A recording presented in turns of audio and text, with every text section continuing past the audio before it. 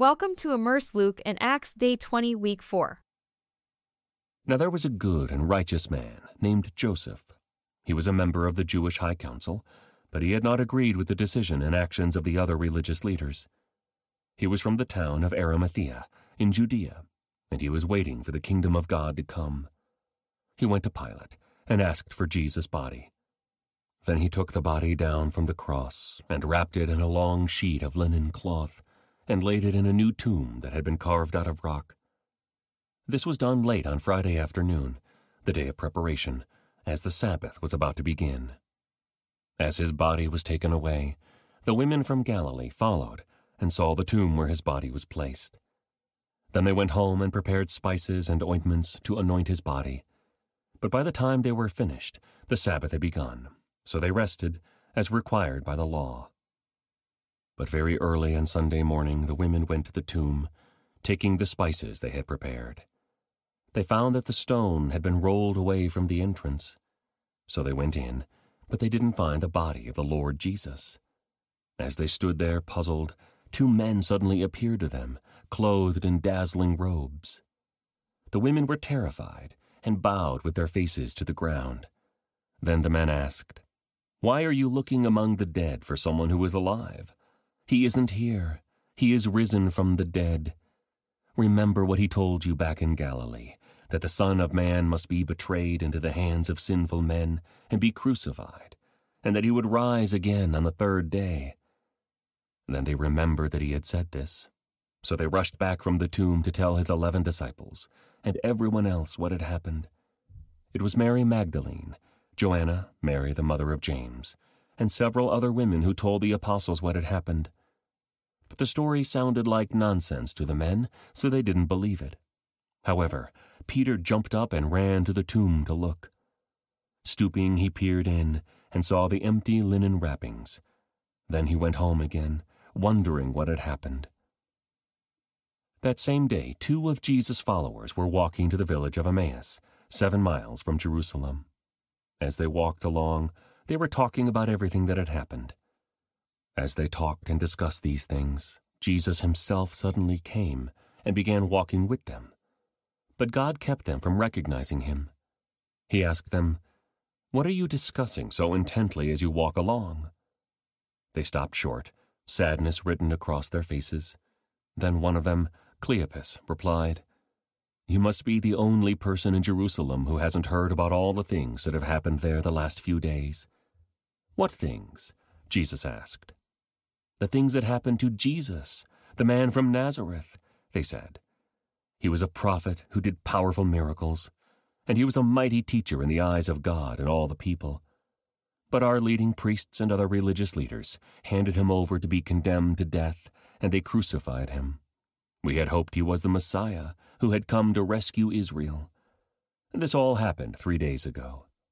Then some women from our group of his followers were at his tomb early this morning, and they came back with an amazing report. They said his body was missing, and they had seen angels who told them, 'Jesus is alive.' Some of our men ran out to see, and sure enough, his body was gone, just as the women had said."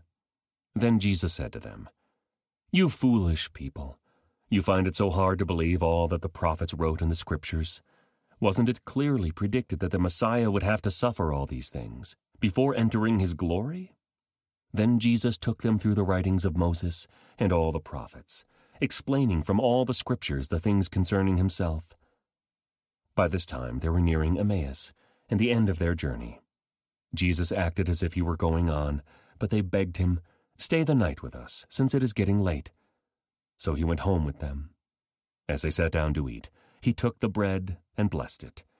Then he broke it and gave it to them. Suddenly their eyes were opened, and they recognized him, and at that moment he disappeared. They said to each other, "Didn't our hearts burn within us as he talked with us on the road and explained the scriptures to us?" And within the hour they were on their way back to Jerusalem. There they found the 11 disciples and the others who had gathered with them, who said, "The Lord has really risen. He appeared to Peter." Then the 2 from Emmaus told their story of how Jesus had appeared to them as they were walking along the road, and how they had recognized him as he was breaking the bread. And just as they were telling about it, Jesus himself was suddenly standing there among them. "Peace be with you," he said. But the whole group was startled and frightened, thinking they were seeing a ghost. "Why are you frightened?" he asked. "Why are your hearts filled with doubt? Look at my hands. Look at my feet. You can see that it's really me.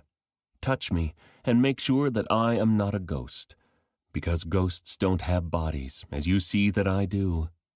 As he spoke, he showed them his hands and his feet.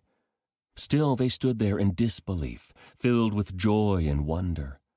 Then he asked them, "Do you have anything here to eat?" They gave him a piece of broiled fish, and he ate it as they watched. Then he said, "When I was with you before, I told you that everything written about me in the law of Moses and the prophets and in the Psalms must be fulfilled." Then he opened their minds to understand the Scriptures, and he said, "Yes, it was written long ago that the Messiah would suffer and die and rise from the dead on the third day. It was also written that this message would be proclaimed in the authority of his name to all the nations, beginning in Jerusalem. There is forgiveness of sins for all who repent. You are witnesses of all these things. And now I will send the Holy Spirit, just as my Father promised. But stay here in the city until the Holy Spirit comes and fills you with power from heaven."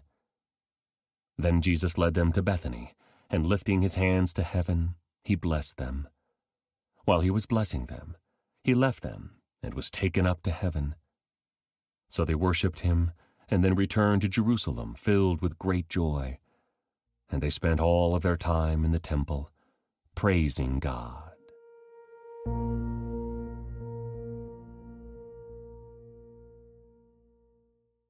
This concludes today's Immerse reading experience. Thank you for joining us.